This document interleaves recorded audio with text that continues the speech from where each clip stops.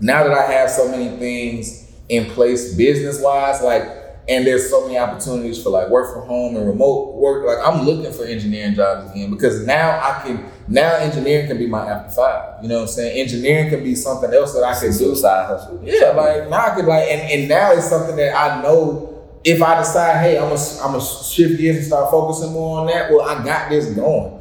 What's up? Welcome to the You Know's Best Pod. I appreciate your support. In return, I hope I provide you with some worthwhile gems that benefit you on your journey. At the very least, I hope I put a smile on your face. If not, hopefully you share this with someone that does benefit. And I got you next time. Again, thanks for joining today, and let's get this thing going. Welcome to another episode of Hube Know's Best Pod. I'm gonna give you the truth, the whole truth, well, as best I can, so help me God. I got my boy in here today, also my tattoo artist, one of my close friends, Roger Anthony, owner of Studio After Five. Right, and After Five brand. So we're gonna talk a lot today about, just Roger's journey from, being from Atlanta, going to Howard as an engineering major, to how he ended up as a tattoo artist and a business owner. It's a very interesting story. Real cool dude, real dope dude, real solid and loyal friend of mine. So we're gonna get going. So Roger, thanks for coming on today, bro. Yeah, man, no problem. So, bro, like at this point, you don't deal with like 19 of my 20 tattoos, probably. Really? Yeah, only tattoo we ain't do is this one over here. Right, I remember you always told me you wanted to cover that. Yeah, we're gonna put a line on that one. Right, we ain't worked it out. Yeah, we gotta get that one done and finish this. But what made you want to do a line? I'm gonna give them dreads and put it, this arm Rasta line. Yeah, but you also know like this arm is things I live by, and this is things that make me who I am. Yeah. So, like, bro, you grew up in Atlanta, right? Playing ball, had hoop dreams. Yeah. Yeah. And big hoops. Big hoop dreams. Now, mind you, Roger's like 5'7". Hey, but we all got dreams, right? But then you said you tore both your Achilles in high school? So I tore both my Achilles and broke both my wrists.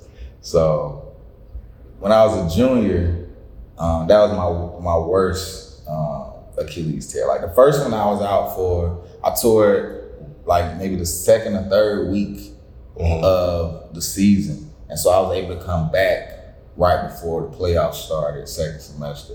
The second time I was out the whole rest of the season. So after when that happened, I remember being on crutches, sitting in my physics teacher's class. And I was like, man, Miss Porter, like this basketball thing ain't working. I said, I gotta figure something out. But I loved physics at the time.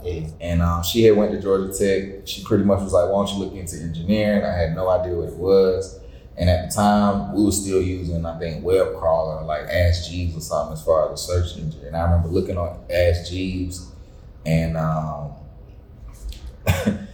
being totally confused about what it actually was, but still thinking like, well, it looked like it made good money. And she was just like, well, you like math, you like science, you love physics. Like, and if you stayed awake in my class, like you probably have an A. And she was just like, but at the end of the day, like, I think it'd be a good fit for you. So I started looking into engineering. Like it was literally just a teacher just told me, look into it. So I did. Okay. So you decided to like major in engineering, right? What made you go to Howard instead of like A&T or FAM? So to be honest, like, I was brought up like so my dad didn't go to college and my mom, I found out, went to Morris Brown, but I didn't know that until I started looking at college. Okay. So my mom, like she never told me she went to HBCU.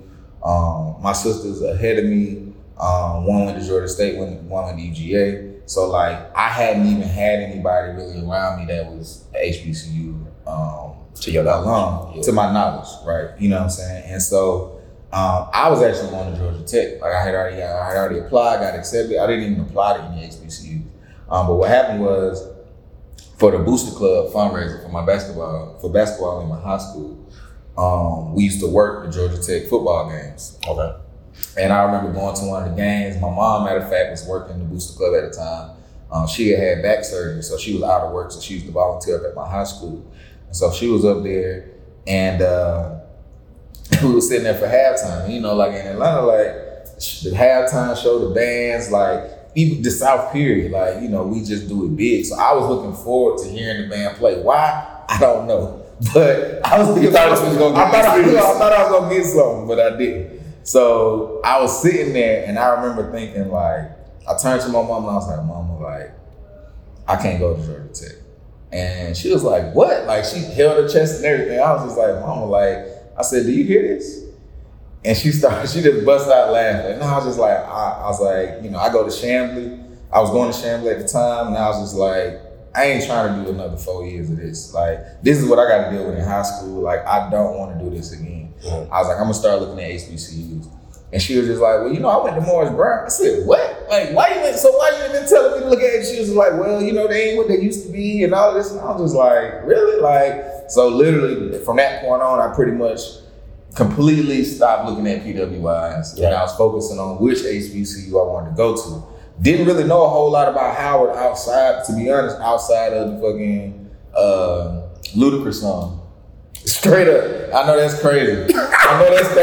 But I really didn't know what we were going to talk about. I knew about people who went to Howard, and I knew about Howard as this big entity, but I never knew the specifics. I never thought I could go there. Like, it wasn't nothing like that. And literally, like, and this is what I always say, like, I thank my mama, because I did not want to get into the magnet program when I was a kid, because it made me have to get, you know, I had to get shipped from the east side to the north side every day.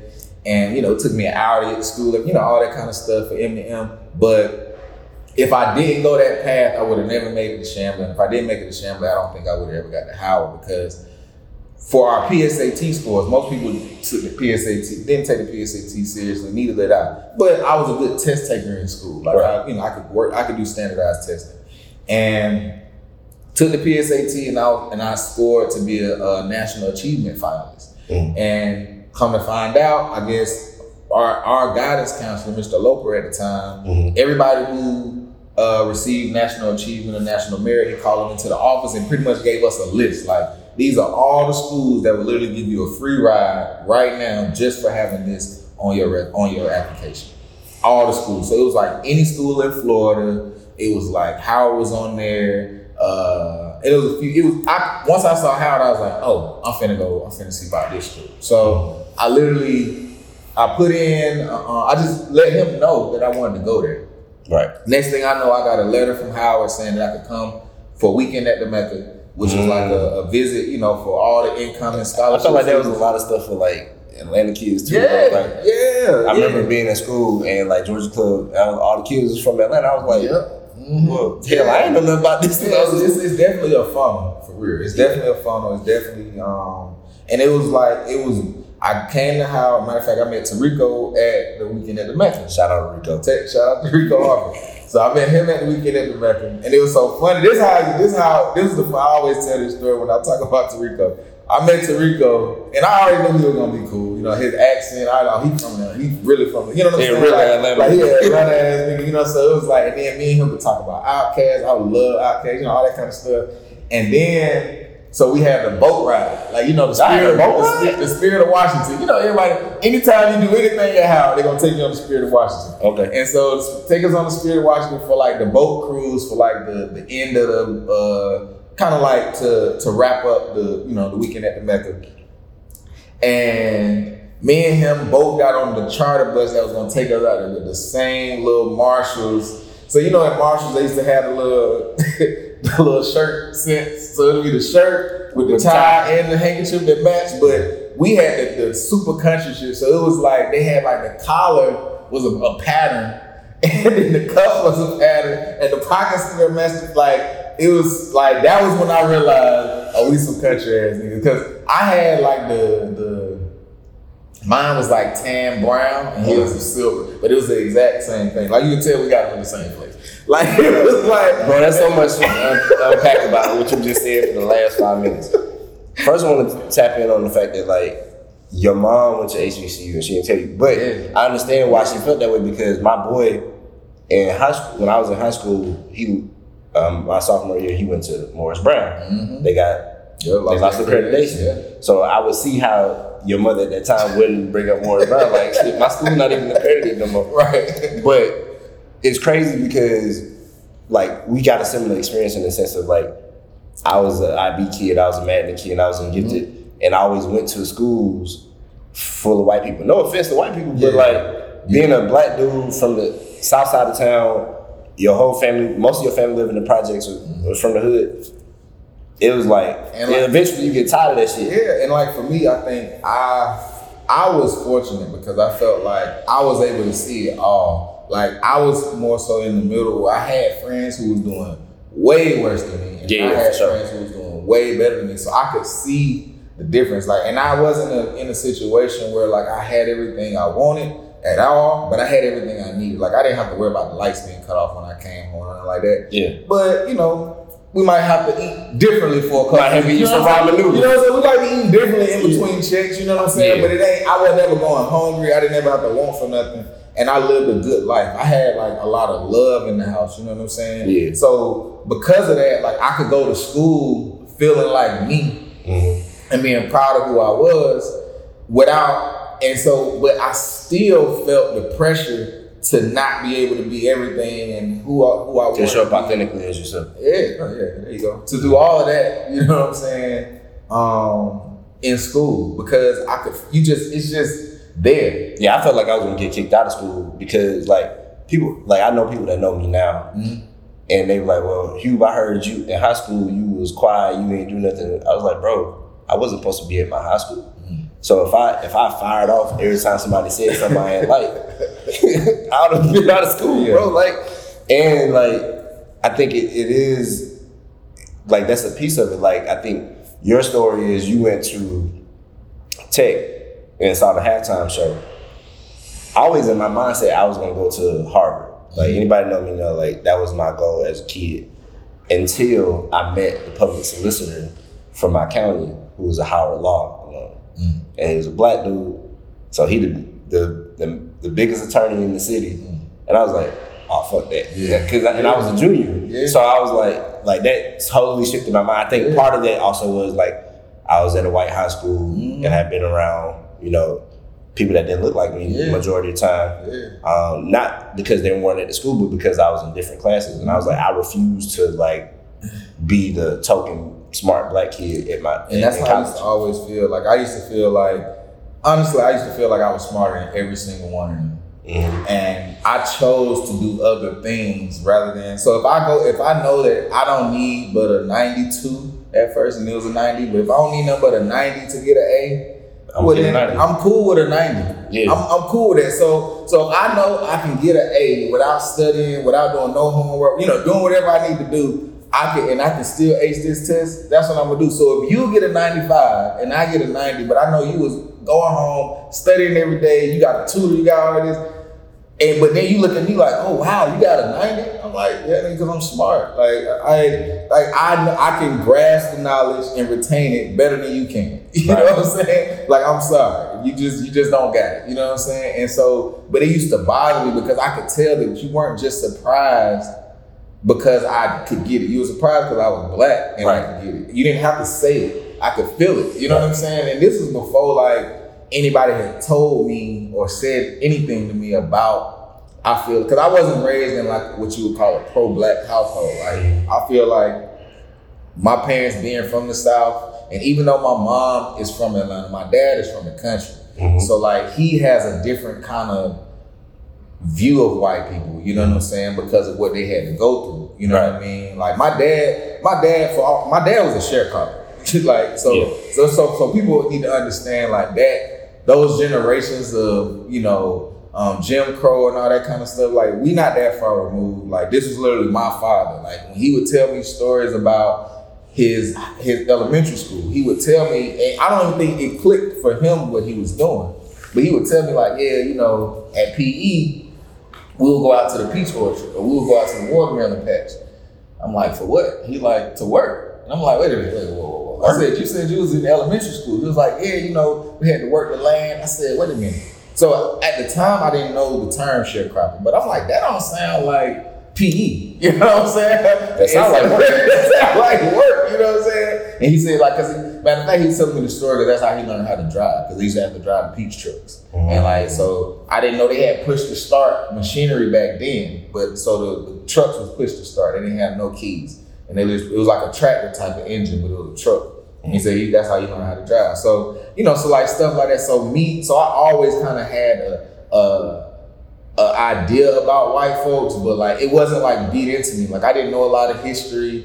I didn't know a whole lot of facts, but I could feel it, and I've always been somebody to pay attention. You know what I'm saying? Right. And so I always recognized it. Like my partners that I grew up with them, and we were able to mesh and vibe because of all related and similar experiences. Whereas my friends at school, I was friends with them mainly because they was the only black kids. You know what I'm saying? I didn't really have a choice. But they didn't come from the same background. Some of them did. Some of them did. It wasn't necessarily, but it was the vibe. It was the I want to be able to choose my friends based off us vibing and we feel like I can trust you. I can feel like I don't need to just be your friend because you're black. So when I got up to Howard for the visit, that was the first thing I noticed. It was so many different kinds of black folks. Right. You know what I'm saying? The variety that I asked for, like that whole, especially being in engineering too, when I got there, like I was able to see even more because there's really no African Americans in engineering. Right. It's all African. It's pretty much all African and Caribbean, Afro-Caribbean, you know what I'm saying? So it's like, man, so I was able to learn even more about me from them because I was learning like a lot of them, how they felt about us as Americans. I was learning and so I was able to learn so I had, friends from Jamaica versus friends from Barbados and Guyana and different places, and it was crazy because you could see kind of like the hierarchy of how they respect each other and accents, and they would talk shit about accents, and I remember it was this boy Ken that was in my class, and they would talk to him like how New York folk talk to Southern people. You know what I'm saying? But being around them, I started being able to hear it too. Like, oh damn, you are kind of country with it. You know what I'm saying? But I feel okay. We used to cut up, and so it was cool. It was definitely one of them things that I think it opened my eyes so much that I was like, oh, I got to come here. There's no other place I want to be. And so that was easily the best decision I ever made in my life was going to Howard instead of Georgia Tech. Facts. Everybody I do business with, everybody that I'm around, for better or for worse, for the most part, they all came out of my relationship at Howard. You know what I'm saying? So yeah, shout out to Howard. So speaking of that, so we at Howard, right? And we kind of knew each other, but we didn't really hang out the first few years in school. We're not gonna talk about why we became friends. Right. That's a whole nother story. But in the midst of you matriculating through college, you used to have, what was the brother name that used to come up and do the tattoos? Gleek would come up and do tattoos, and then you started doing tattoos. Cause I know when we was growing up, dudes didn't have a lot of tattoos in high school and in college. They did in Atlanta. But that's not what that wasn't. Yeah, that's actually how I got interested in tattoos, because I played basketball. So playing basketball around the city, going from gym to gym, you see tattoos all over the place, especially high schools. In high school, yeah, because you playing shirts and skins most of the time or whatever. So you seeing tattoos all over, and not just that. I played AAU, so I'm playing basketball and on the court around my coaches who played maybe college or whatever. So a lot of them had even larger tattoos. So I saw a lot of tattoos, and so I felt I had 3 tattoos before I got out of high school, and I was not even close to being tatted. Considered I knew I had partners that played on my teams who had both forearms, chest, back, and stuff before it was a thing to be ink my whole body and all that. Right. Before even that was a thing, folks definitely had them, but it wasn't necessarily about having coverage, right. And it being just fully clean, all the way filled in. But you might have, a couple tattoos on your forearm, a couple on your chest, that kind of thing. But yeah. And so I think for me playing and watching, I remember talking to one of my coaches one time, and he had a tattoo of a black man. And in his throat was all of these words of affirmation. And at the time, obviously I didn't know what words of affirmation were, but I just knew that it was dope that he had all these images and information hidden in the tattoo. Right. And I just thought that was amazing. So I knew that my first tattoo, I wanted to make it I wanted to be spiritual, and I also knew that like my parents would only go for it if it was like a religious tattoo. True. So my first one was a religious tattoo. The second one was literally the first one was just the verse in scripture. The second was the actual words to the verse written out on my back, and then my next tattoo was my initials on my chest. And I kind of went from there, but what I was realizing was like the tattoos that I was getting compared to my friends just looked better, and I was going to the same people. You know what I'm saying? But I was realizing that like my ideas were just better, and I was a lot more particular with like how stuff was placed. Like if I got a tattoo, like you weren't just gonna place it on me one time. And I'm like, okay, cool. Like I'm gonna ask you to move it around a little bit. And I think all of those things added to how I am with my clients now. Like I have to think about like I was this way. Like I was very particular, or I asked you to redraw it a couple times. So I can't get mad at my clients now if they ask me to redraw something because I had it done. But Gleek, pretty much he would come up to Howard, do tattoos for us. And before that though, Stefan. So like I say, full circle with the Howard, network. Stefan is the one who introduced me to Gleek. Now Stefan is now my business partner. He's the co-owner of Studio. Shout out to Steph. Stefan Ginger, he's the co-owner of Studio After 5. And so he actually introduced me to Gleek. He was coming down here doing tattoos on the east side. Well, actually he was on the south side at the time. But a lot of people from the east side was going to him, getting tattoos, and he was doing tattoo parties and doing all that kind of stuff. And I just remember getting a couple of tattoos done from him, and then I wanted to get these big side pieces. So I ended up sitting down for a few weeks and like drawing it out. And it was my first time really trying to draw something. Mm-hmm. And Stefan, Kellen, who else was living there at the time? I think Domino, or was it Abby? I can't remember who was there at the time. I think it was Abby. No, it was just me and Kellen. It was just me, Kellen, and Stefan. That's what it was. We were the three who lived there. Oh yeah, because Kellen was on the bottom. Kellen was on the top. Mm-hmm. Yeah. And so I started drawing, and they pretty much, everybody who came in there was pretty much just like, damn man, this looking good. But I really didn't believe none of them because none of them were artists. And I kind of looked at it like, well, shit, I'm already an engineer. Like I was, about to graduate. I had a good job with the government, and it was just like, man, I could just ride this, and if I want a tattoo, I could just do something. I could just do it on the side. Like it ain't gonna be nothing I'm gonna take serious. Right. But then I invited Gleek to come up. Like Gleek pretty much was like, hey man, he saw the drawings, and he was just like, man, like you should be a tattoo artist. He was just like, I know you don't think that you can draw, and your drawing skills can get better. He was just like, but I'm looking at how you drew it and the placement, and the way you drew it can fit exactly where you wanted it to go. Right. And that's one of the hardest things to do as a tattoo artist is figuring out how to draw something that'll look good on somebody's body, even when they're moving and all that kind of stuff. And so I told him, I was like, man, we got an extra room in DC, man. If you come up to DC, I ain't even gonna charge you. I just wanna watch you work, you know what I'm saying? Because I had been hearing about this thing called an apprenticeship, but I didn't know what it was. And I was just like, I at least want to watch you. And if I really want to get into it, then I'll try to get an apprenticeship.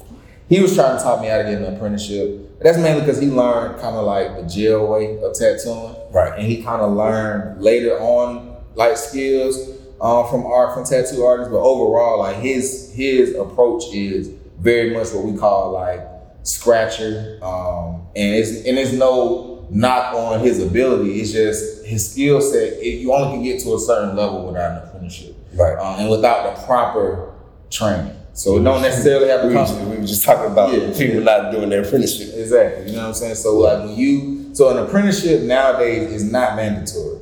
I think that you can learn how to tattoo effectively, but there's the one thing that you can't get past is the time. You have to put the time in, you have to put the hours in to learn. So if that means that you're sitting in front of your computer with practice skin, looking at YouTube videos all day and paying for seminars online and DMing other artists, then cool, because everybody don't have an artist around them to apprentice under. Right. But if you have the opportunity to get an apprenticeship, it's going to make your life as an artist that much easier because there's so many things that you learn just in passing, like because issues will come up that I might not have even thought to teach you. But now that you're seeing it happen right in front of me, I can show you right now in real time how I will solve this problem. You know what I'm saying? Right. With maybe a client who is a little extra with however they talking to me, or maybe it's somebody who don't like the price, or maybe it's somebody who the tattoo didn't heal as well as they thought it should have. I know it wasn't nothing I did, but I gotta show concern and make sure that they understand that, like,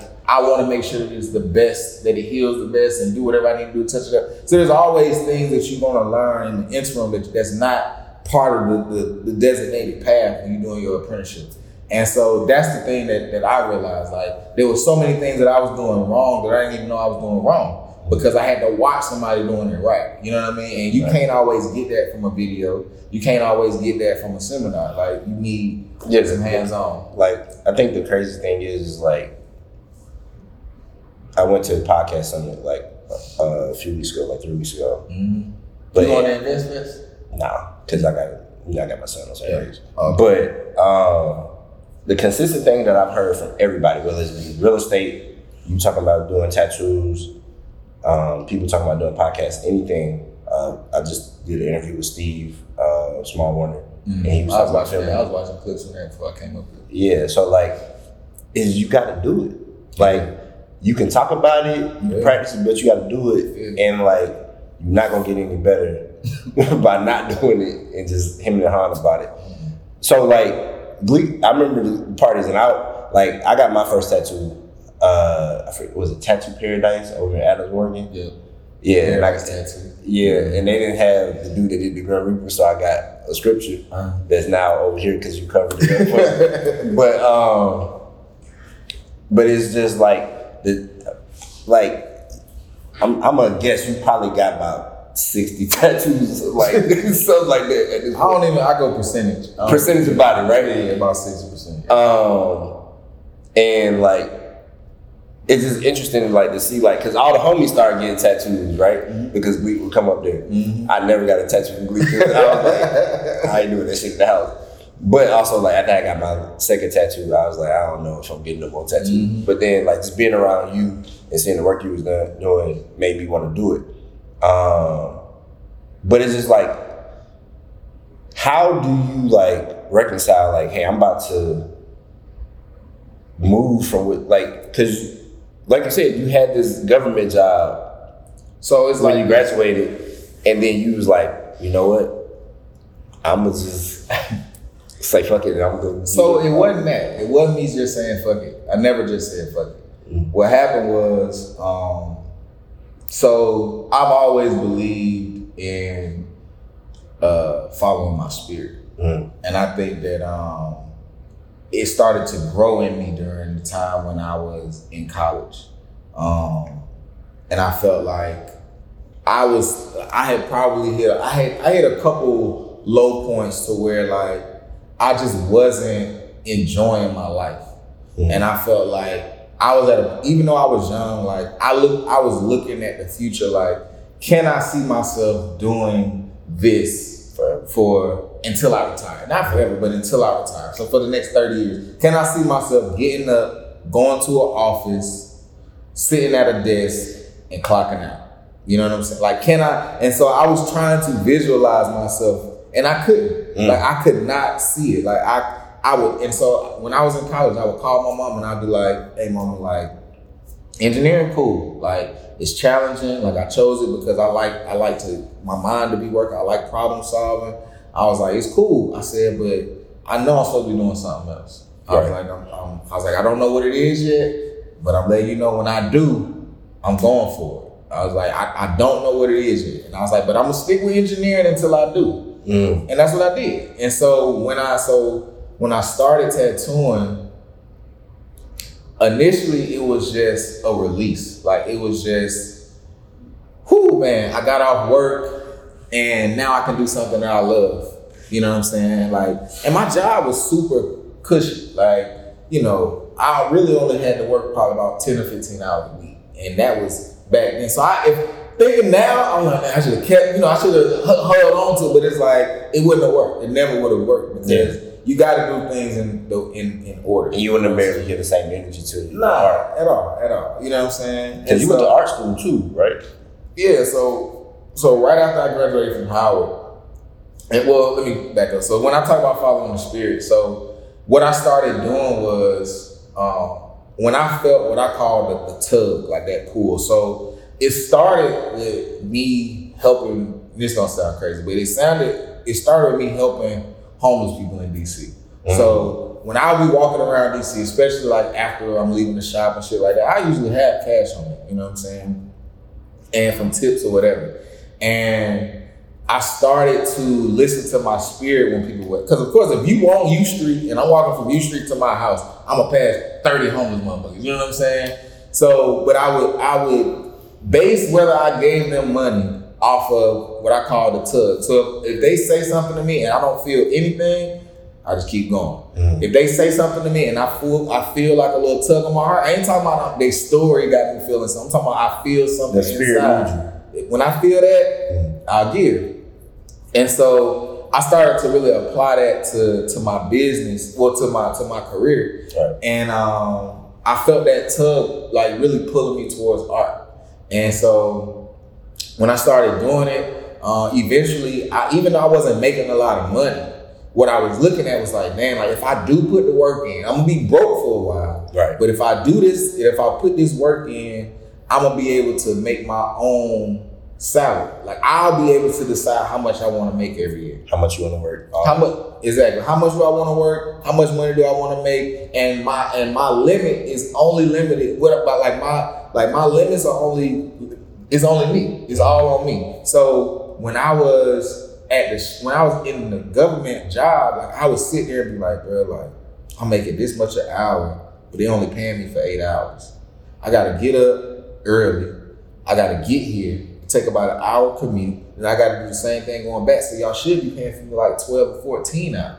But y'all only paying me for 8. So really, if I do the math, I'm making way less than what I think I should be making. Because you're taking out hours from my life. I'm taking out hours from my life. You know what I'm saying? Yeah. And so for me, it was just like, nah, I don't like this. You know what I'm saying? I don't like this. If I'm gonna be spending time doing something, it's gonna be something that I love. It's gonna be something that is gonna make me feel fulfilled. And so, you know, I did both for a while, and that's where After 5 came from, because I looked at it like, when I saw tattooing as a way out, I stopped looking at it as a backup plan or as a side gig.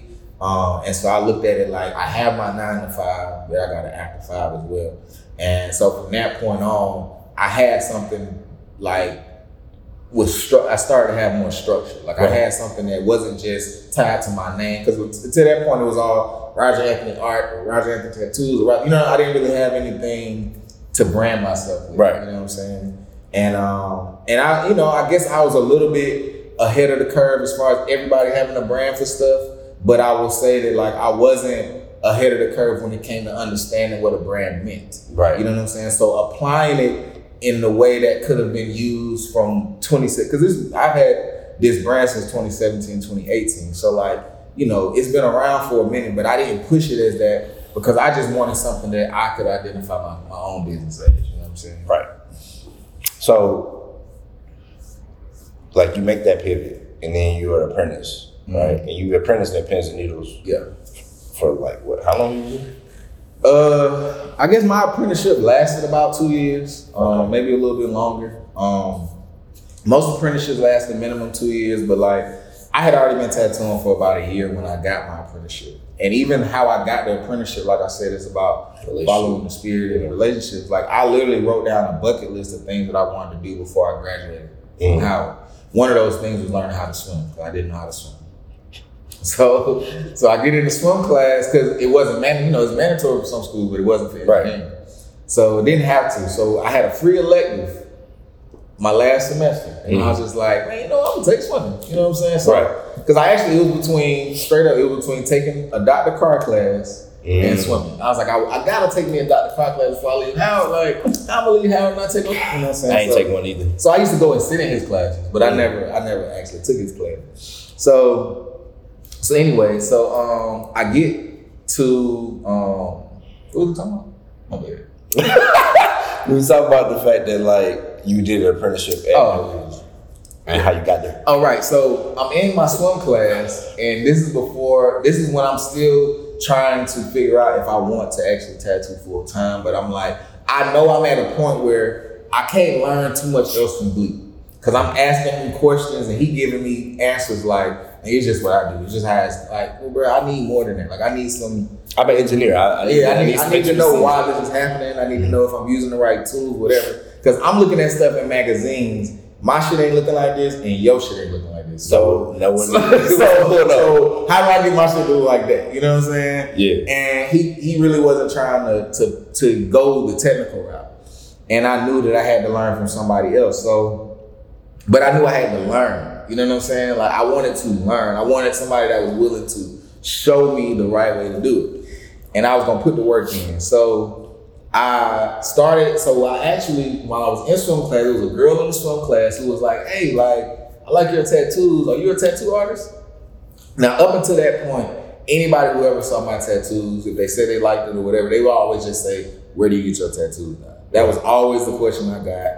This was the first person who ever asked me about the tattoo artist. And I was like, look at how God worked. Right, straight up. And I was just like, nah. I was like, but I'm thinking about it. You know what I'm saying? She was like, well, my uncle got a tattoo shop on U Street. Like, you should go holler at him. I said, yo, uncle, what's his name? She was like, his name Chris. Okay. Like for real. I was wondering how you ended up straight up. This is how it happened. She was like, his name Chris. You know what I'm saying? You should go down there. So like, she was like, I'm not gonna lie, I cannot remember the name of his shop right now, but it's right there on U Street. Like, you can't miss it. Just go on. You just walk down U Street, you'll see. So I'm like, okay, cool. So I get out of class that same day. I'm hyped, like I'm gonna get me an apprenticeship. So I go down to U Street and I end up at DC Inc. Right? Because you know how like you cut through behind the tower. So I didn't walk straight from Georgia and Florida. I walked. So if you come from that way, you actually skip past where Penzinitas is. Right. Because you're coming down Vermont and Penzinitas is to your left. So I bust that right on U Street and walk to DC Inc. I get to DC Inc. and I'm like, you know, y'all do apprenticeships? They're like, yeah, but we only take full-time apprentices. And the owner, I was like, is the owner named Chris? They like, yeah. I was like, does he tattoo? They like, nah. I was like, damn. I'm thinking like, well, damn, either she lying or they lying. But either way, I ain't like the vibe when I walked in there. So I'm like, all right. So I'm just walking back to the shop. Walking back to campus, like low-key feeling defeated. You know what I'm saying? And to your right. To my right, they go pins and needles. And from working there, I realized Chris was standing at the front. And from working there, Chris is like never at the front. You know what I'm saying? He's always in the back. So I see this black man with locks, and I'm like, he looked like a tattoo artist. And he's like on the computer saying like, yeah. So I walk in, I'm like, your name Chris? He like, yeah. and because of his, like, I know his personality now, this is just hilarious, like when I think about it. So I'm like, you tattoo? He like, yeah. I'm like, you the owner of the tattoo? I'm like, you the owner? He like, yes, nigga, like, what's up? And I was like, man, you know, so I had a binder with like photo slips in it and pictures I had printed from CVS. I ain't know nothing about a portfolio or none of that. I just knew you need to see something. Right. So I came in there with that, and he was pretty much just like, okay, it look like you know what you're doing. He was just like, have you had any art training, any professional art training? I was like, nah, man, you know, I just been kind of doing my thing out the crib, but I want to learn though. You know what I'm saying? Like I want training. He was just like, well, everybody here has some type of professional art training. So before you can get an apprenticeship, you need to take some art classes, and you need to, and you already have two people in front of you. You know what I'm saying? There's two people who are in line. And so I was just like, man, I don't know nothing about no art schools. I said, bro, I just graduated from Howard a few months ago. Because at this point, it was literally like June. We had graduated in May. So it was like literally the next month. And he was like, well, take a look at these classes. So he gave me like three different schools to look at. Mm-hmm. So I went home and I printed out, matter of fact, at my job the next day, I printed out. That's a bold strategy. Right. I printed out all the courses from every school because I had no idea what courses to take. I'm like, bro, like I don't even know where to start. Do I just start at intro to art? Like I don't know. Like which one's gonna help me with tattooing? So I take them up to him the next day, the printout. Like, hey, like, okay, you said go to school. What school I need to go to? What class I need? Okay, I'm gonna go to Montgomery College, but what school I need to go? What class I need to take? Mm-hmm. This nigga highlighted like every class. All of them. You know what I'm saying? All of them. I'm like, bro, okay. I said, I see where this is going. You think you're gonna scare me out? You're not gonna scare me away. Like, nigga, I'm gonna be in this motherfucker.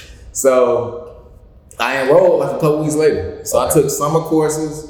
So I took like, the intro to art classes and drawing 101 and like color theory and some art history classes. And so I did that for the summer. And then when the following spring came back around, I got my apprenticeship.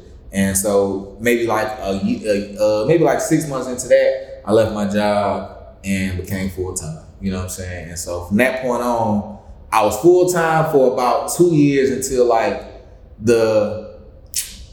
you kind of get into whenever you go into business for yourself, you get into a space where you start to doubt that you made the right decision. You know what I'm saying? You start to doubt that, like, especially like when that slow season come and like you still got bills coming in and you trying to do things for other people. You try, you don't have no extra money to Christmas come around and you the uncle coming in town from DC and you supposed to be the cool uncle who had the government job at the Pentagon and you broke as hell. You know what I'm saying? And you like, I ain't got nothing for you. You know what I'm saying? Everybody get high on you this year. You know what I'm saying? Like that type of shit. And so it was like, I was feeling horrible. So I took another job. And I took a job out in Baltimore. And it was at it was like the Maryland State Highway Department. I was a traffic engineer. So I was like back in my career. And the whole plan was like, they were starting to do more flex hours at that office. So my idea was cool. Like if they got flex hours, I'm only gonna have to work a certain number of days a week. I think it was like 4 days in the office.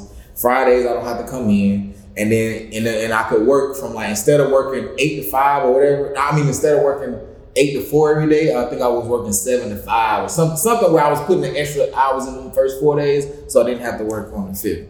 So I was like, cool, I could do my $50 Fridays, I could do my, so I'm thinking like how I could make this work, you know what I'm saying? And make both situations work. But you know how jobs do, they get you in there and then you get there, then they tell you. So I got in there and they were just like, oh, well, yeah, you can't start the flex now. You gotta wait till your probationary period's over. So 90 days. 90 days. But within those 90 days, I was so miserable that before those, like, matter of fact, right after those 90 days was up, I had an evaluation. And I realized like I was trying to save up for things and I had the money that I was trying to save up for. And I was like, man, you know what? Fuck it. I'm out, y'all. Like, I was like, so that was when I said fuck it. Yeah. But it was like, you know what? Like, it was hard. What I was doing was hard. But I believe in myself doing this more than I will let y'all. Because for me, it was like, I might, as a traffic engineer, most of the work I'm doing is for projects that won't be completed for another 15, 20, 30 years. So I'm doing projections for a proposal for land that's going to be worked. That's literally, people have land slotted out in Maryland somewhere for a new subdivision or a new school or a new shopping center that's going to be built in 30 years. I'm supposed to determine how the population is going to grow and how that's going to dictate the traffic flow, how many lanes we need to add for the roads out there, all that kind of stuff. But I'm never going to see it actually happen. Like, I will personally never see this happen. That's crazy. And it was just like, bro, like, I'm working on, like, and so you giving me a project, the numbers and stuff not due for a month. I finish it in the first week and I don't have nothing else to do. But you want me to come up here and sit in this office every day. That was the most miserable time of my life. That was way worse than the federal government job, because it was a state. And it was like, the state always terrible. Yeah, I was like, I can't do this. You know what I'm saying? And it was like, a lot of microaggressions and all that. And, me being the black man and all of that.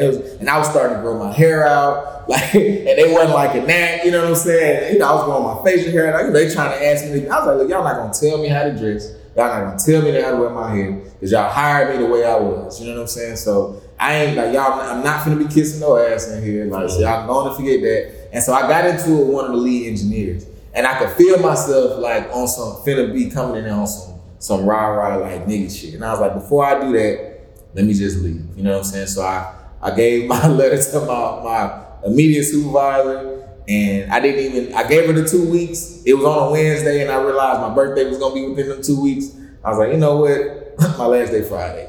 She was just like, what? I said, y'all don't want me up here for the next 2 weeks. Trust me. Because y'all ain't get nothing. Y'all ain't get nothing out of me. You know what I'm saying? Right. So let me just go ahead and bow out. And she was just like, man, she even told me, she was like, I know you probably try to put on a good face. She was like, but I could tell you're never happy here. She was just like, you got way more going for you than this office. She was like, you got bigger things going on. She was like, I think you should focus on what you're trying to do. And I was just like, well, I appreciate that. And that was a white lady, you know what I'm saying? But she was always cool. Like Lisa, I could fuck with Lisa. Like she was real. She was real. There's always some cool ass white people, right? Yeah, she was cool. She was an ally. There's a lot of white people that poured into me growing up.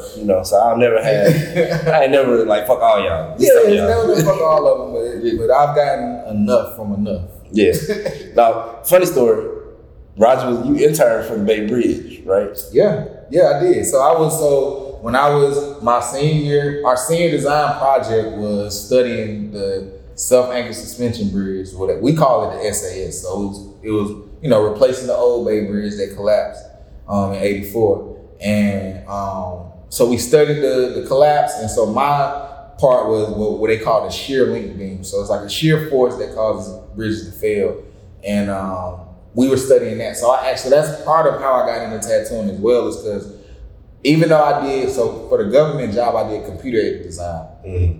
But with doing all of those all the time, I feel like mentally I started to visualize shapes and patterns and spacing, and which is what I ended up applying to tattoos, which is why so many of my designs are so structured and straight and geometric, because I was doing it for so many years for that job. But the thing about it was I kind of forgot where I was going with that. So did you smoke today? Earlier, but that ain't. I'm not like I'm good. I'm just forgot. No, I think you were talking about how like the baby.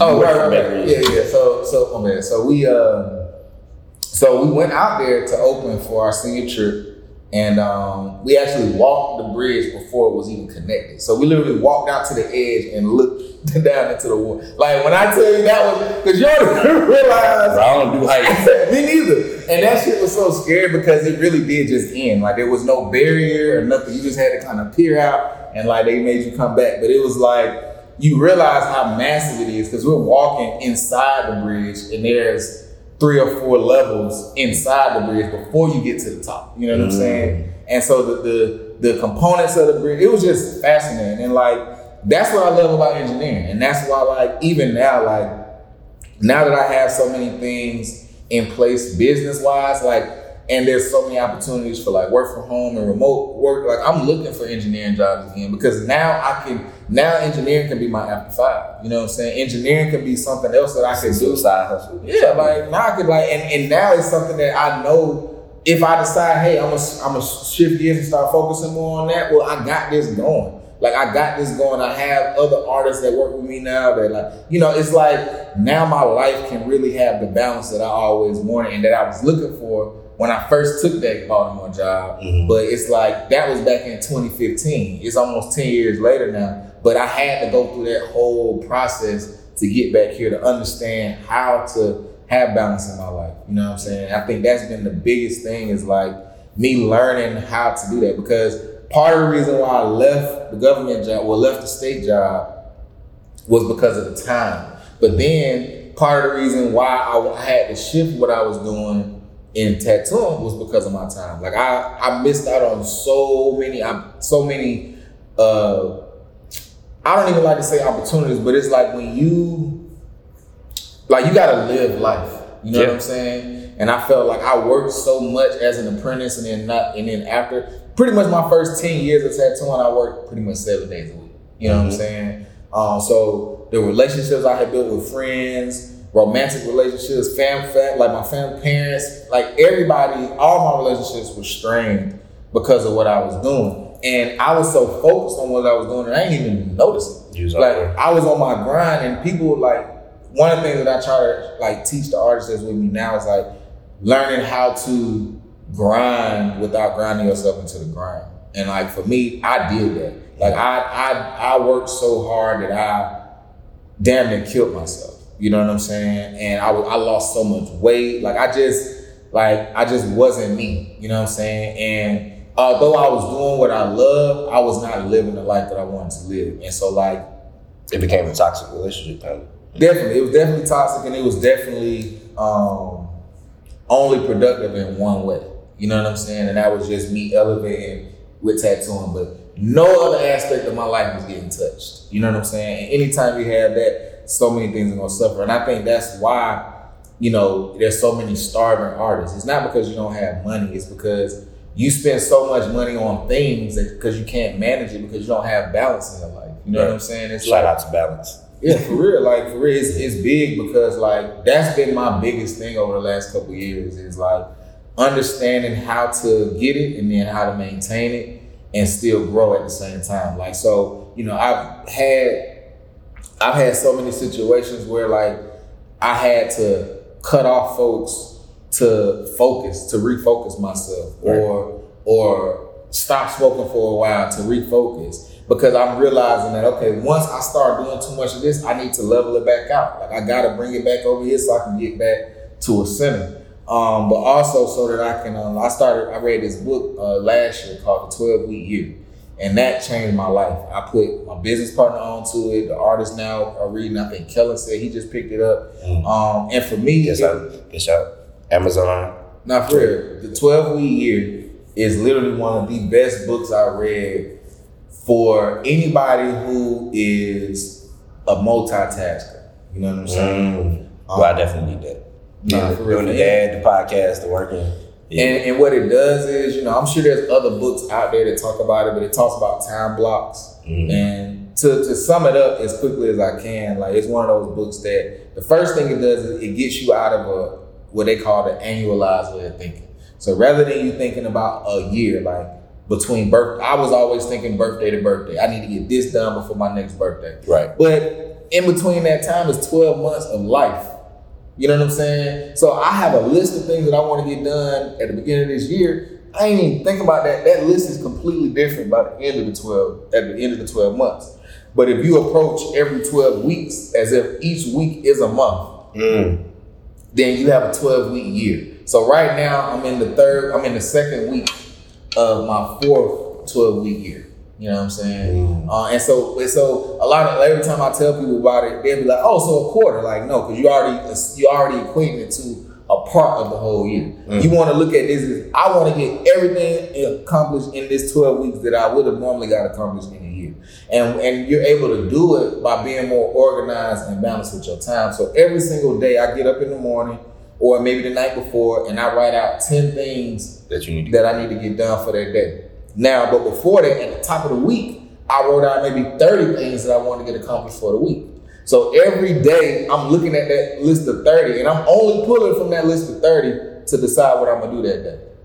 So for instance, today, I knew we had the podcast, so I made sure that some of the things that I normally would do during this time, I didn't put on my list. You know what I'm saying, for today. At the end of the day, I score myself. I like easy numbers, so that's why I use 10, because it's easy, like 3 out of 10, 4 out of 10, 8 out of 10, whatever. You know what I'm saying? So every day I do that, and every week I score myself at the end of the week. We have weekly accountability meetings at the studio, so everybody brings their scores. We talk about why we were able to accomplish what we were, why we weren't able to accomplish, and it also helps you understand that, like, it's okay if you had a bad week. If something just wasn't right with you emotionally, like you're going through something, like, it's okay to take some days off. And I think it's too many artists and business owners, entrepreneurs who think that they have to fight through everything. Like, sometimes you just gotta sit for it. You know what I'm saying? And that's one of the things that makes me in a business, makes me fortunate to be a business owner, because I have that option. Like, I have that right. I can take a break and shut it down for a week if I want to. And as long as I can make sure that everything else is taken care of, I'm good. But it's just been 12 years, easily been a life changer and a game changer for me, because I've seen my productivity go up just because I can be more organized. And I can, and so because I'm blocking off time, you got 3 time blocks. Now in the book, they have different terms. I call it my get money block, my chill block, and my administrative block. So your chill block is obviously your me time. But your me time includes, going to the gym. Your me time, getting groceries or whatever. All that is your me time. Administrative stuff is obviously stuff that you need to do for your business, but it's not gonna get you money right now. So that's emails, texts, creating content for your page, all that kind of stuff. It has to be done, but it's not gonna guarantee you money today. And then the get money block, every day I give 4 hours a day to make sure I'm doing something that's going to directly get me money. So whether that's tattooing that day, making a painting, putting something on my store, online store that can be sold, whatever, 4 hours a day I'm devoting to that. And so when I think about it now, even after all of that, I still have free time in the day. So I hadn't talked about sleep. Right. I hadn't talked about eating. None of that stuff is in my me time. No, that's light. Like, you know what I'm saying? Like, so I still have an extra 10, sometimes 12 hours a day that is free outside of and I'm still getting everything accomplished. And so I'm amazed, like, bro, like I was working so hard, bro. Now you're working smarter than harder. Now I'm working smarter, you know what I'm saying? And it feels so good. Like, it feels so good. So, bro, like, you're going to fast forward a little bit. So you was at Pins and Needles, came down to Atlanta, what was it, 2019, started working at City. Shout out to Maya Bailey, Tukey. But during the pandemic, you made a pivot. You mentioned it several times, like you got your studio, right? And I came home and I was like, hey bro, I'm trying to get a tattoo. He was like, yeah, pull up to the studio. Right? Pull up to my studio. He was like, oh, I opened up my own shop. I was like, during the pandemic? What you just talking about? Going to get an engineer job? Yeah. And it's like, and then you open the shop in September 2020, right? Well, the grand opening, right? Like, to see, like, y'all, right now we're in one of the studios at Studio Plex on the, what's the south side, right? No, it's the east side, yeah, over by Edgewood. Roger went from having one studio, 3 studios, to having, working by himself, to now he have artists that work under him in a matter of 3 years. And I think, like, people got to understand that process too. Like, because that's big in a matter of, it's not even 3 years. Like, this is the 3-year anniversary, right? Coming up, yeah. So, like, how's that process been for you? Like, how's that journey been? You know, it's crazy you say that, bro, because it has not been easy, but, you know, I hate going back to it, man, following the spirit, man. Like, honestly, like, listening to God, listening to, like, praying about it and really sitting with it. So what happened was, you know, during the pandemic, you know, everything shut down. Even Atlanta shut down for about a month. You know what I'm saying? And during that time, when the shop was closed, before the shop actually closed, City of Ink, I had a therapy session. And I remember talking to my therapist, kind of telling her my plan. Like, I want to have my own studio one day, but I want to be able to, like, create a atmosphere and a vibe that, like, people, you know, where I can really teach artists and I can, like, teach how to, like, really have good customer service and, like, all these different things that I've seen been helpful in my career. Like, I want to be able to share that with people. And I remember her saying, like, well, Raja, like, you do realize, like, you're not going to be able to do all of that in somebody else's shop.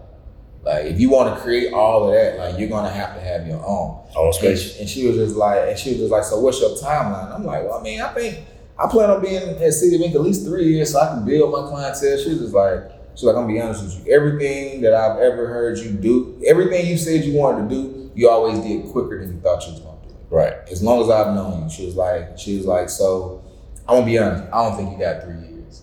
And she was just like, so, and I had already told her about this sermon I had watched before, and it was talking about moving at the pace of grace. And that's kind of what I talk about when I talk about listening to my spirit, like understanding that, like, if you are, like, I'm a spiritual guy, but I feel like over the last couple of years, I've become more religious. Like, I've actually dove into the Bible a lot more and really read a whole lot more for myself for understanding. From the time that I started working with her, whenever I had a goal as far as where I was going with my business, and even just in general with life, like, it seemed like everything I was doing, it would happen quicker. I would make it happen quicker than what I thought. So my goal was to be at City of Ink for 3 years. I was like, I'm moving back to Atlanta. I was like, I need to get a feel for how the tattoo world is in Atlanta, because it's very different here than in DC. In DC, like, there was so few, like, good quality tattoo artists that, like, coming out of Pins and Needles was all I needed to and being at Howard, honestly, was all I needed to have enough clientele to stay booked all the time. Yeah. Well, but coming home, like, you walk down the street and it's literally 50 good, talented artists outside the door. You know what I'm saying? And it's like, and then you have new people moving to Atlanta all the time for the promise of riches. You know what I'm saying? Right. In Wakanda, basically. You know what I'm saying? And I mean, but for real though, but it's a place that rewards hustle. It's a place that rewards finesse, but it rewards. But if you do good work and you know the right people, that's all you need in Atlanta. You know what I'm saying? And that's not really the case in DC. With DC, it was a little different. But like I said, I came home, and so I knew I needed to be in the right place. Fortunately, I already was. Like, I already knew the owners of City of Ink, Maya and Tukey. I already had a relationship with a bunch of the artists there. So, and it already felt like home because I had already started doing guest spots. So I had been doing guest spots there since my apprenticeship started. You know what I'm saying? So I moved back in 2019. I had been doing guest spots there for at least 3 or 4 years already. So every time I would come home, if I wasn't like taking like private appointments at my sister's spot, I was over at the shop taking walk-ins or doing whatever. So like I was already feeling good about it, but I realized like, damn, like, don't nobody know me down here for tattoos for real. Like I grew up hooping, so I'd be walking around and folks would literally stop me like, wow, you playing that shit? And be like, you know what I'm saying? I'm like, oh, like I haven't played no basketball in so long. Like that is not what I do no more. You know what I'm saying? But So I had to realize like I gotta. Like people have to re-identify, like they have to identify me with something else now. And people really didn't even know I was back. And so I was like, man, like people will still, if you look at my Instagram, you can't tell whether I'm in DC or LA or wherever. So people really were like, oh, you back? I said, no, I moved back home. Like, you know what I'm saying? And so I was like, so I really was nervous. Like, not nervous, like the reality of it was I was starting over. The reality of it was I was starting back at zero after being an artist, being a tattoo artist for 10 years and being an entrepreneur for about 7, I was starting over. And that was a hard pill to swallow, you know what I'm saying? Coming back home, staying with my folks, and then my cousin bought a house not too long after, so I was able to move in with him.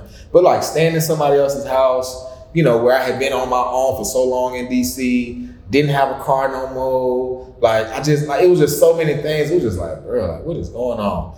And then everything shut down. And so it was like, for the first time in 10 years, I couldn't work. Right. Like it wasn't even about if I wanted, I could not. Like there was nobody to tattoo, there was no shop to go to, and so I had to just sit. And so for 3 months, I didn't tattoo. You know what I'm saying? And so pretty much from the end of January 2020 until right mid-March, April, I wasn't tattooing. The shop opened back up around then. I was able to start taking clients and stuff like that. But while the shop was shut down, I was like, man, I got to figure something out. Like, so I went and went on LinkedIn and was like, damn, I still had a low haircut. I was just like, okay, let me go like update my LinkedIn. I need to go get some headshots. And it just so happened, this is why I talk about following the spirit. Like, it just so happened that my loctician had just moved and she moved to this complex. So I literally was walking through the complex like, oh, man, this is nice. Like, I ain't never heard of this, like, never seen it in my life. Like, never knew this was over here. So, but as I'm walking, I'm seeing signs saying space available for lease and all this stuff. I'm seeing like, oh, people must have been losing their businesses during this pandemic. Like, they probably giving out spaces for the low. So I emailed dude, and because I had already been planning it, even though I wasn't ready, I was already planning to get a house. So like I had already been saving money for a house. But now my mindset shifted like, well, why would I save to get a house if I don't even know how I'm gonna pay for it when I get it? I said, why don't I put this money into a business that can buy my house and then I ain't gonna have to worry about it. And so that's what I did. So the money that I had saved was able to pay for, you know, to get the spot and to do the renovations. And then I had some money left over so that even if I didn't book within the first couple months, I had a couple months of my rent already saved on reserve. So like I went from feeling like the lowest of the low to feeling like, damn, like I nigga got his own business now. And like literally I went from that mindset to I don't want to do this by myself though. I don't want to try to run a whole business by myself. I want somebody who's going to help me with the financial portion of it. And so because Stefan had already been working with me to get After 5 established, and me and him already have a really close relationship, he was the first person I thought of as far as really, well actually, Yeah, he was the first person I thought of as far as going into full business. I had other people who I had talked to as far as like renting out the space, you know what I'm saying? Like I had Lamont cutting hair and stuff like that. But I had never really looked at him as being like, as becoming my business partner. I was just looking at like, I could have a space that I could use for multiple things. Right. And so when I talked to Steph, it was like a light bulb went off because we had been meeting for about 6 months at that point on either Tuesdays or on either Thursdays or Sundays. And all we would talk about was business. Like we didn't have any real, we would just be like, bro, like we done partied together, we done kicked it, we done did all kinds of stuff. We ain't never really made no money together, bro. Like we know we can do this. And we used to always say, he used to always be like, bro, like you the only person that I would go into business with because I've seen you be successful with business. And I was like, and you the only person that I trust with money advice because the advice you've given me has worked. Right. You know what I'm saying? And I was just like, so we had an understanding that like, and y'all already had that trust. We already had that trust. You know what I'm saying? And so I was like, Steph, I was like, well, I got this spot, bro. Like, come check it out. See what you think. I was like, because I want an accountant. I at least need somebody who I trust handling my money. So he came by. He was like, bro, I ain't gonna lie, like. Before you called me to come over here, I had just written on my vision board that I wasn't gonna allow anybody to box me into a title anymore. And he was like, and that's what you asking me to do. To be your accountant. To be my accountant. And I was just like, well, if I'm being honest, I really wanted a business partner, but I know you working at Mercedes right now. I can't see you like, he like, no nigga, that's exactly what I want. I was like, word? He was just like, yeah, bro. He was like, I want to do so. He was like, what you want done, I see it. I see what you talking about. I'm down. Let's do this shit. So he came on and, you know, so shout out to the man behind the scenes. For real. Shout out to Steph. So he came on and it was like, so now I already had money to take care of myself. Now I can split that in half. And now I'm sharing the load with somebody. And it was like, man, like, whoo, like I got somebody now that I trust, that I can build with. So now I can focus on the art stuff. You know what I'm saying? And making stuff look good. And he could focus on making sure the business is running. But what it also actually taught me over the last year is how much I actually already knew. You know what I'm saying? But not knowing that I learned it. You know what I'm saying? So it's like we talking about something and I'm like, yeah, He's like, oh damn, bro. I said, oh damn, I did know that. Yeah, that's true. You know what I'm saying? It was like, you know, just I've been doing this for a while now. Like I've been in business for myself for 13 years. Not full time, but I've been tattooing for 13 years. Like it'll be 14 in October of this month. October of this year. So it's like, for me, it's like, nah, I've had a good career. I've had a successful career that most business owners can't say. You know what I'm saying? Like my first year in here, I tripled my income. I tripled my income. You know, the man said he tripled his income. My first year in this studio, I was, you know what I'm saying? I was able to buy a crib. I was, you know what I'm saying? Like things were just, and the only difference was, the biggest difference was management. Like how I manage my money and where I put my money. You know what I'm saying? And yeah, also, I remember you got like real focused. Yeah. For like, it was like 6 months or something. It was like, Brian smoking. Yeah, like because I realized like I couldn't, like even when it came to, like for me, it was like my desire to have a relationship with God changed to where it was like, if it's taking me away from you, I don't even want to bother with it. And so smoking, I couldn't pray. Literally, that was the biggest thing. Any other time I'm high, I'm cool. But it's like, if I'm trying to pray, like I can't be high. Like I can't connect. You know what I'm saying? Because you can't focus. I can't focus. You know what I'm saying? And it was just like, man, I was like, so that was the biggest thing. It was like when I was trying to hear from him and I felt like I was blocking the signals. You know what I'm saying? And it was like I need to clear the fog so I can hear from him. And when I did that, I felt like my first time crying tears of joy is when I got in the studio. Because I remember like thinking that it wasn't gonna happen. I had before I found this spot, I found 2 other places that I thought was perfect. Mm-hmm. The first spot was literally right next door to my barber that I've been going to since high school. So for me, I'm like, oh, this is perfect. He gonna have niggas in the shop getting haircuts. He gonna be sending them right next door to me. The spot was in Buckhead. You know what I'm saying? It was a luxury lash studio before they left. So it was already set up with individual rooms, frosted glass doors, marble floors, chandeliers, like the whole. So you had to do minimal. I ain't have to do nothing. It was ready to go. But thinking back, all the money that I had saved would have been eaten up with the first month's lease. The first month's lease would have ate up all the money I had saved. Because that's bucket. Because it's bucket. You know what I'm saying? But this is in a historical area. It's in a historical building. So a lot of the rules that apply in everywhere else didn't apply here. You know what I'm saying? MLK house down the street. This is MLK neighborhood. You know what I'm saying? So it's like it's old Fourth Ward. So it's like one of them areas where things are just done a little different. And so, but that was just God. Like I said, hey, I'm looking at it like, damn, man, I couldn't get that spot. And then he go send me right up to, mind you, my house is 1.1 miles away.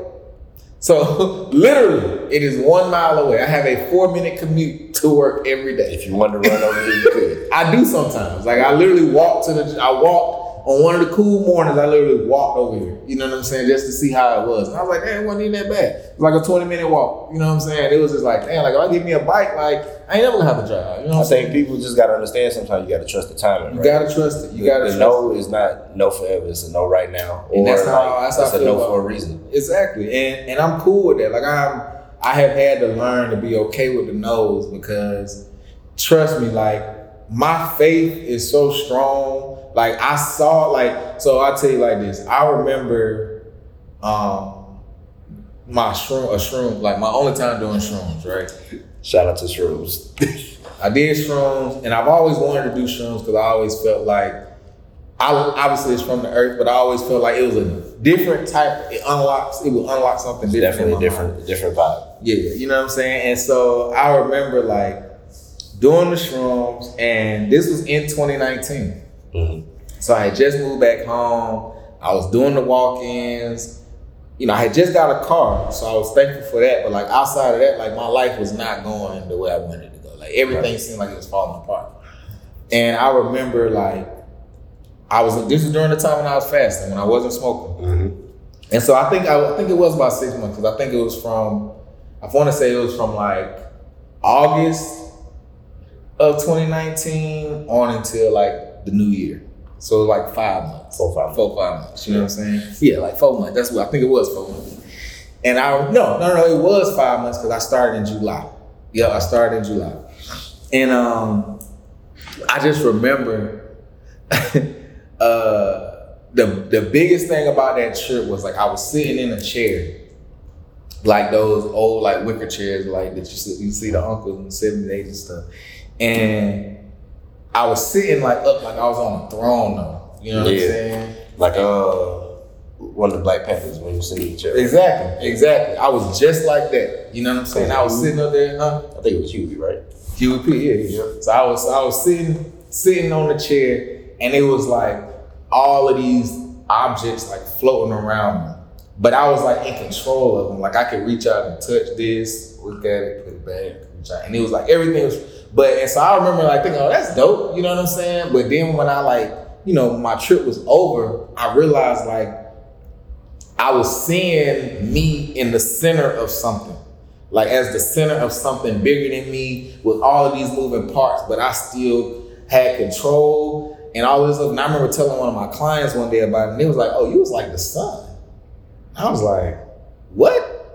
And I never looked at it like that. It's like, nah, like it was like your energy was the driving force behind it. I was just like, and so now that I'm at this point in my career, I realize that's exactly what's happening. You know what I'm saying? Yeah. I realize that like the energy that I put in for a lot of years is now starting to pull people, and I'm starting to be able to attract people, and they can do their thing, and I can attract this person. Even with Steph coming, Steph wouldn't have come to me if he didn't know that I was already being successful. Like he ain't no fool, he a good businessman. You know what I'm saying? So he understood that like if I'm gonna be successful in my own business, let me link up with somebody who's already doing it. And I had to realize like my confidence went up in what my abilities were, because I had to look at it like, nah, like I'm doing all right. Like I ain't nowhere near where I want to be, but like, okay, yeah, I am doing all right. Like I'm keeping it together, you know what I'm saying? I still, and so now part of that balance piece I was talking about before is bringing in that other stream of income, so that now it's not about me having to physically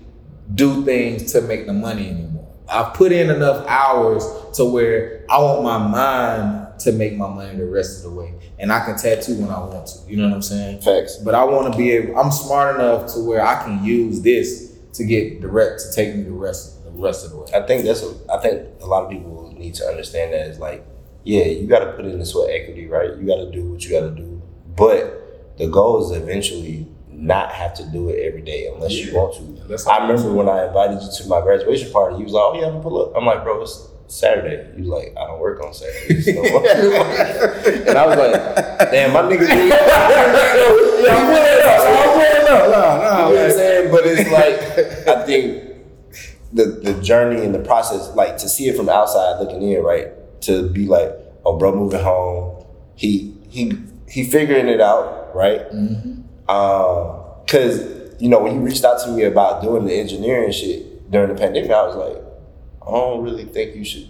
To me, I'm like, I don't think you should do it because it's gonna become a distraction from what you do every day, and what you're passionate about, right? Yeah. And so to see then you invest in it, like I don't know how much money I spent getting tattoos with you at this point, but like I'm always gonna come to the shop because I'm like, people are like, oh, I know this good artist. I'm like, I don't let other people touch me. Yeah. Bro. Like at this point, like I know, as much as I hate sitting in the chair with you for hours, Roger is meticulous as hell. I'd be like, bro, you ain't got to do the same stuff. You were literally one of my worst clients. I am.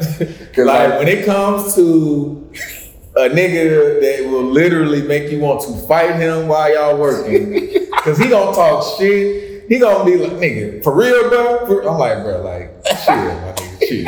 Okay? Like, just chill. It's all like, oh, you asked me to do this. Yeah, for somebody with a lot of tattoos, my pain tolerance is not where it should be at this point. Yeah. But it start low and it go lower within 30 minutes. Like, you know what I'm saying? I gotta play music so I can distract myself from cause like, but the end result be dope, right? So that's why I always come back and I always give them the money because it's like, hey, you put up with me complaining.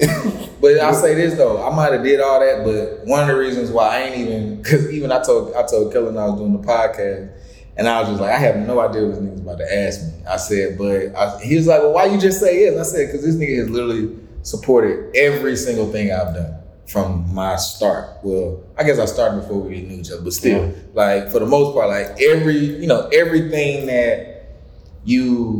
that I've done, you've always supported me. So like as soon as you reached out, I was like, yeah, like I don't even care whatever time you want to do it, because for me it was bigger than it was like I admire anybody who decides to step out there and do something new.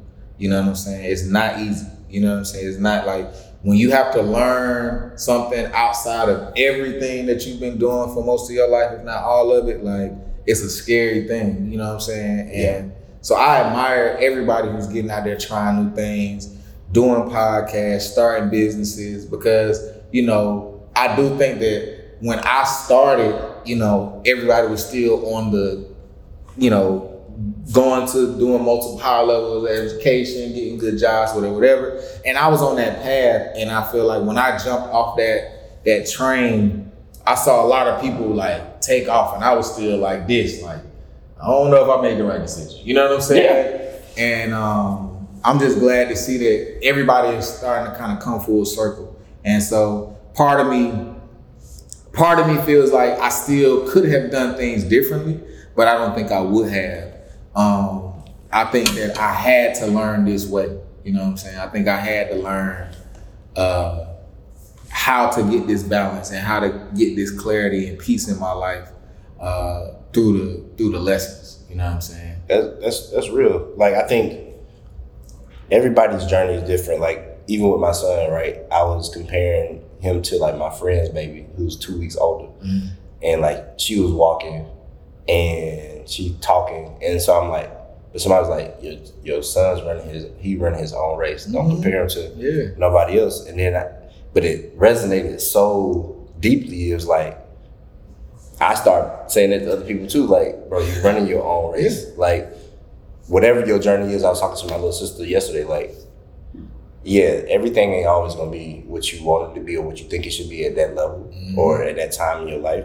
But just keep persevering, keep pushing, and you're gonna get where you need to be. Exactly. So with that being said, like, what's the ultimate, like 5, 10, 20 years down the line, what's the end game, like the end goal? So yeah, me and Steph talking about this a lot. Like I want an office building. So I want we talked about warehouse and stuff like that. So the thing about Studio After 5 is we started meeting because we were trying to figure out how we could work together and help people. Right.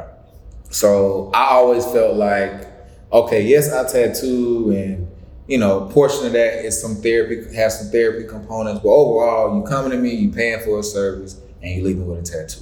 Mm-hmm. There's not a whole lot of me giving of myself selflessly in the way that I would consider helping somebody, like if I was volunteering or something like that. So initially, we was always like, well, we gonna make sure we still touching the people. We gonna make sure we still doing, career days at school and doing clothing drives, high schools, doing all that kind of stuff to make sure we still touching the community. But there's still, in most situations, some exchange of money, so it didn't feel the same. So what we realized was like, what we've learned through all the businesses that we've been a part of, and what we've learned through developing this business is valuable information for so many people who are now trying to get out there. They've made their money, they have their 401k. Now they're like, okay, let me figure out some other stuff to do.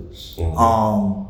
So Steph has a lot of tax clients, and I have a lot of obviously art clients and commissioned art clients and stuff, tattoo clients. And so what we have started to do now is really create an incubator and a network of business owners that help each other. Mm-hmm. So the idea is, for right now, like with the 3 spaces we have, 2 of the spaces are more flex spaces. So we rent them out to people. So like, for instance, like if you needed a space to do your podcast one day, you could hit us up like, hey, I just need a space for an hour. Can I come up there and rent it out? Boom. And so what we're doing is so what we've already done is we've created that space for people, but also the teaching and information component is where we found a real desire and a real passion for just helping. Like, I had an apprentice, she's not here anymore, but like I've had a couple of different people come through as apprentices, but even now, the 2 artists that I have now, like I get so much out of seeing them getting something or seeing them understand something new. And so what I envision is a office building where you come in and we have multiple services. So like, how you go into like a salon suites somewhere and there's a bunch of barbers or a bunch of nail techs or a bunch of lash techs. Well, you come in, there be maybe the first floor is all marketing specialists. The second floor is all artists. The third floor is people who do landscaping. The 4th floor is all other contractors. You know what I'm saying? So it's like, so now, but everybody has their own office. Everybody is running their own business. And it's not like a gathering spot type of situation where it's just about networking. We're trying to give you functional skills that you can use right as soon as you walk out the door. But we're all helping each other. So instead of you saying, oh, I need to go outside or I need to go to Instagram and go find somebody to help me with this project, I can just go upstairs. Right. They got me. You know what I'm saying? And we're all a part of this. Yeah, I'm part of basically a business community that networks and exchanges. It's more of an exchange than like, hey, I gotta charge you. Exactly. We're not just charging you to be a member of a group. You know what I'm saying? We wouldn't charge like and most of the people who are already part of the network are people. So for instance, we've helped over 100 Black-owned businesses get started. So that's getting their business incorporated, doing their business taxes, doing whatever. So over 100. So that being said, we know about a lot. So for instance, I'll give you an example. One of our first people to come through and kind of see the whole process, I have a client who's a principal at a high school. He came in to get a tattoo. He told me about the high school that was getting ready to be built. And he was kind of telling me a lot of things about it. While we're doing that, I tell him about Stefan and how he's doing business tests. He tells me about some of the other things that he has. I say, hey, you should talk to my business partner about him doing your business taxes or whatever. Long story short, Steph does his business taxes. I end up doing his tattoo, and while I'm doing his tattoo, he tells me that he wants to get a logo done for his new school. I end up doing the logo for the new school, and they come back and ask me again to do a mural at their school with that logo. You know what I'm saying? I get up to the school, I do the logo, and now a whole nother business has opened up for me where I'm doing murals all around in different counties in Atlanta. You know what I'm saying? Yeah. But all of that came out of the network. You know what I'm saying? So now, if another artist, so the other aspect of it is, I don't want to have to do every mural that comes across. So now I can say, hey, here's this contract. So now we're getting into a space where we're venture capitalists, but also a space where we are motivational speakers. We are teachers of small business development. And we also are creating a network and an ecosystem of small business owners that allows us to self-sustain and keep the Black dollar circulating between Black businesses. Yeah, and I think it's dope. Like, so that's the big goal, right? Yeah. And it's funny because we haven't talked about this, but that's the whole point of my podcast. I appreciate that. Was like bringing in all these people that like people can come to me like, hey, I need to, you know, like, because the network, like, exactly. your network is your net worth. Exactly. And so you having that mindset already, you think we wouldn't say, hey, why don't you be a part of us too? Mm-hmm. All of us can work together now. So you helping us, help you, help them, and help them. You know what I'm saying? It's like, and as long as, and I think the biggest thing about it is me and Steph, I have always known how to make money, but we've never been motivated solely by money. No. So like, because we're good people and we want to see people really get the best out of the services that we provide, right. I think that we've just been blessed. You know what I'm saying? We've been blessed over and over again with more opportunities, even opportunities that we've squandered. We've been given more simply because of our face card and our past history and rapport with people. You know what I'm saying? Right. Like, you know, I know there's clients that I didn't give the best possible service I could have, but because I did in the past, they know that I have, so they're gonna recommend me to somebody else and come back for more. All right, so I'm gonna wrap this up because it's getting late, but I'm gonna ask you this because, you know, we both love music, right? Yeah. So when you tattooing, what is, like, if you had to play this on repeat the entire time you tattooing, what song would it be? The song? Yeah, or maybe even the album, like your album. I ain't gonna lie, I listen to Ari Lennox when I be tattooing. I listen to Ari Lennox radio, and it's a combination of her, the like how soothing her voice is, and the fact that if I listen to her radio, it's not just her, but it's a lot of music, obviously, that's soulful. I like peaceful music, but I do let my clients choose. So oftentimes, like even in the booking form, if you can tell me what kind of music you like to listen to, so I'll make sure that we're listening to that. Lately, most of my clients have been wanting to watch TV. So most of the time I have Netflix going. But if I'm choosing, I'm pretty much going straight to Ari Lennox radio and letting it ride. I think I love me some Ari. I ain't gonna lie, I love me some Ari. All right, and then the last question is like, so I understand you want to do the office, the community, right? Mm-hmm. Do you want to expand and like open up different shops? So, you know, you have people like, what's some people on TV? Caesar. Black Man. Yeah. So yes and no. Like I think that I already have kind of started doing that, and the fact that I work in different cities regularly, I think that but what I look at is, so one of the things that I talked about as far as investments is, I'm looking into tax lien properties. Mm-hmm. So I've been looking at tax lien properties in the cities that I go to, not in Atlanta. So that me opening a shop might not be a thing, but me having a private studio somewhere set up where I have property is more than likely something that's gonna happen. And like I say, but overall, me just being able to, I never wanted to be in a situation where I was like 40, pushing 50, and the only thing I could do to make money was tattoo, or paint, or do anything physically. You know what I'm saying? And I think your money got to make you money eventually. Exactly. You know what I'm saying? And I felt like it didn't really hit me until probably about 32 when I was like, you know what? Like, something got to change. And I guess that was... It was right before the pandemic. It was right before the pandemic. It was like right before the pandemic. And I was just like, nah, like, something got... I don't know what I'm not doing right, but something got to change. And so... what I realized was like the first thing I had to do was take days off. And I'll say that to any entrepreneur, any artist, business owner, whatever, like you'll feel like the day that you don't go in or the day that you don't get up will be the one day that you miss out on all the opportunities that's gonna take you to the next level. But trust me when I say it's not. Like there will always be another day. There will always be another opportunity. But you cannot get back the time that you miss with the people that you love, and the experience that you can have with them, because that's what I miss more than anything. And once I realized what I was missing out on, like I would go to, like I missed funerals because I didn't even know people had passed because I hadn't talked to my family in that time frame. Yeah.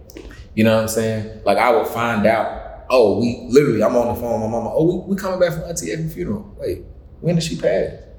You know what I mean? Like that type of thing. And so I had to realize like, nah, like, but I also had to realize that it's not their fault. It's mine. You know, I've been the one to create the separation. So I got to be the one to bring it back. And so that's why like I said, I made a point like, no, I'm gonna pull up. I have to pull up. Like that's on my vision board. Pull up for my people. Like that's on my vision board. You know what I'm saying? Because I wasn't doing that for a long time. And I appreciate y'all for allowing me to focus. You know what I'm saying? And I appreciate y'all for not holding it against me that I was focused.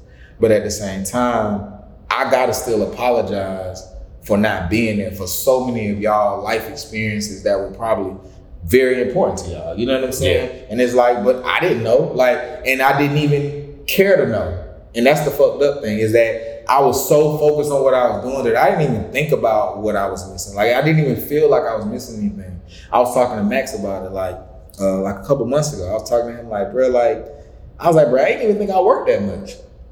He was like, what? He was like, what do you mean? I was like, bro, I'm serious. Like, it didn't feel like work. Yeah. It didn't feel like work. Like, I'm just at the shop. We kicking it all day. Like, I'm laughing and drawing on folks all day. Next thing I know, it's 12 o'clock. I'm like, damn, I gotta get the time. You know what I'm saying? Like, I done been here all day. Like, so that would be my advice as far as like, if I'm gonna leave anybody with anything, like, take time away. Like, sometimes you gotta take a step back to take a step forward.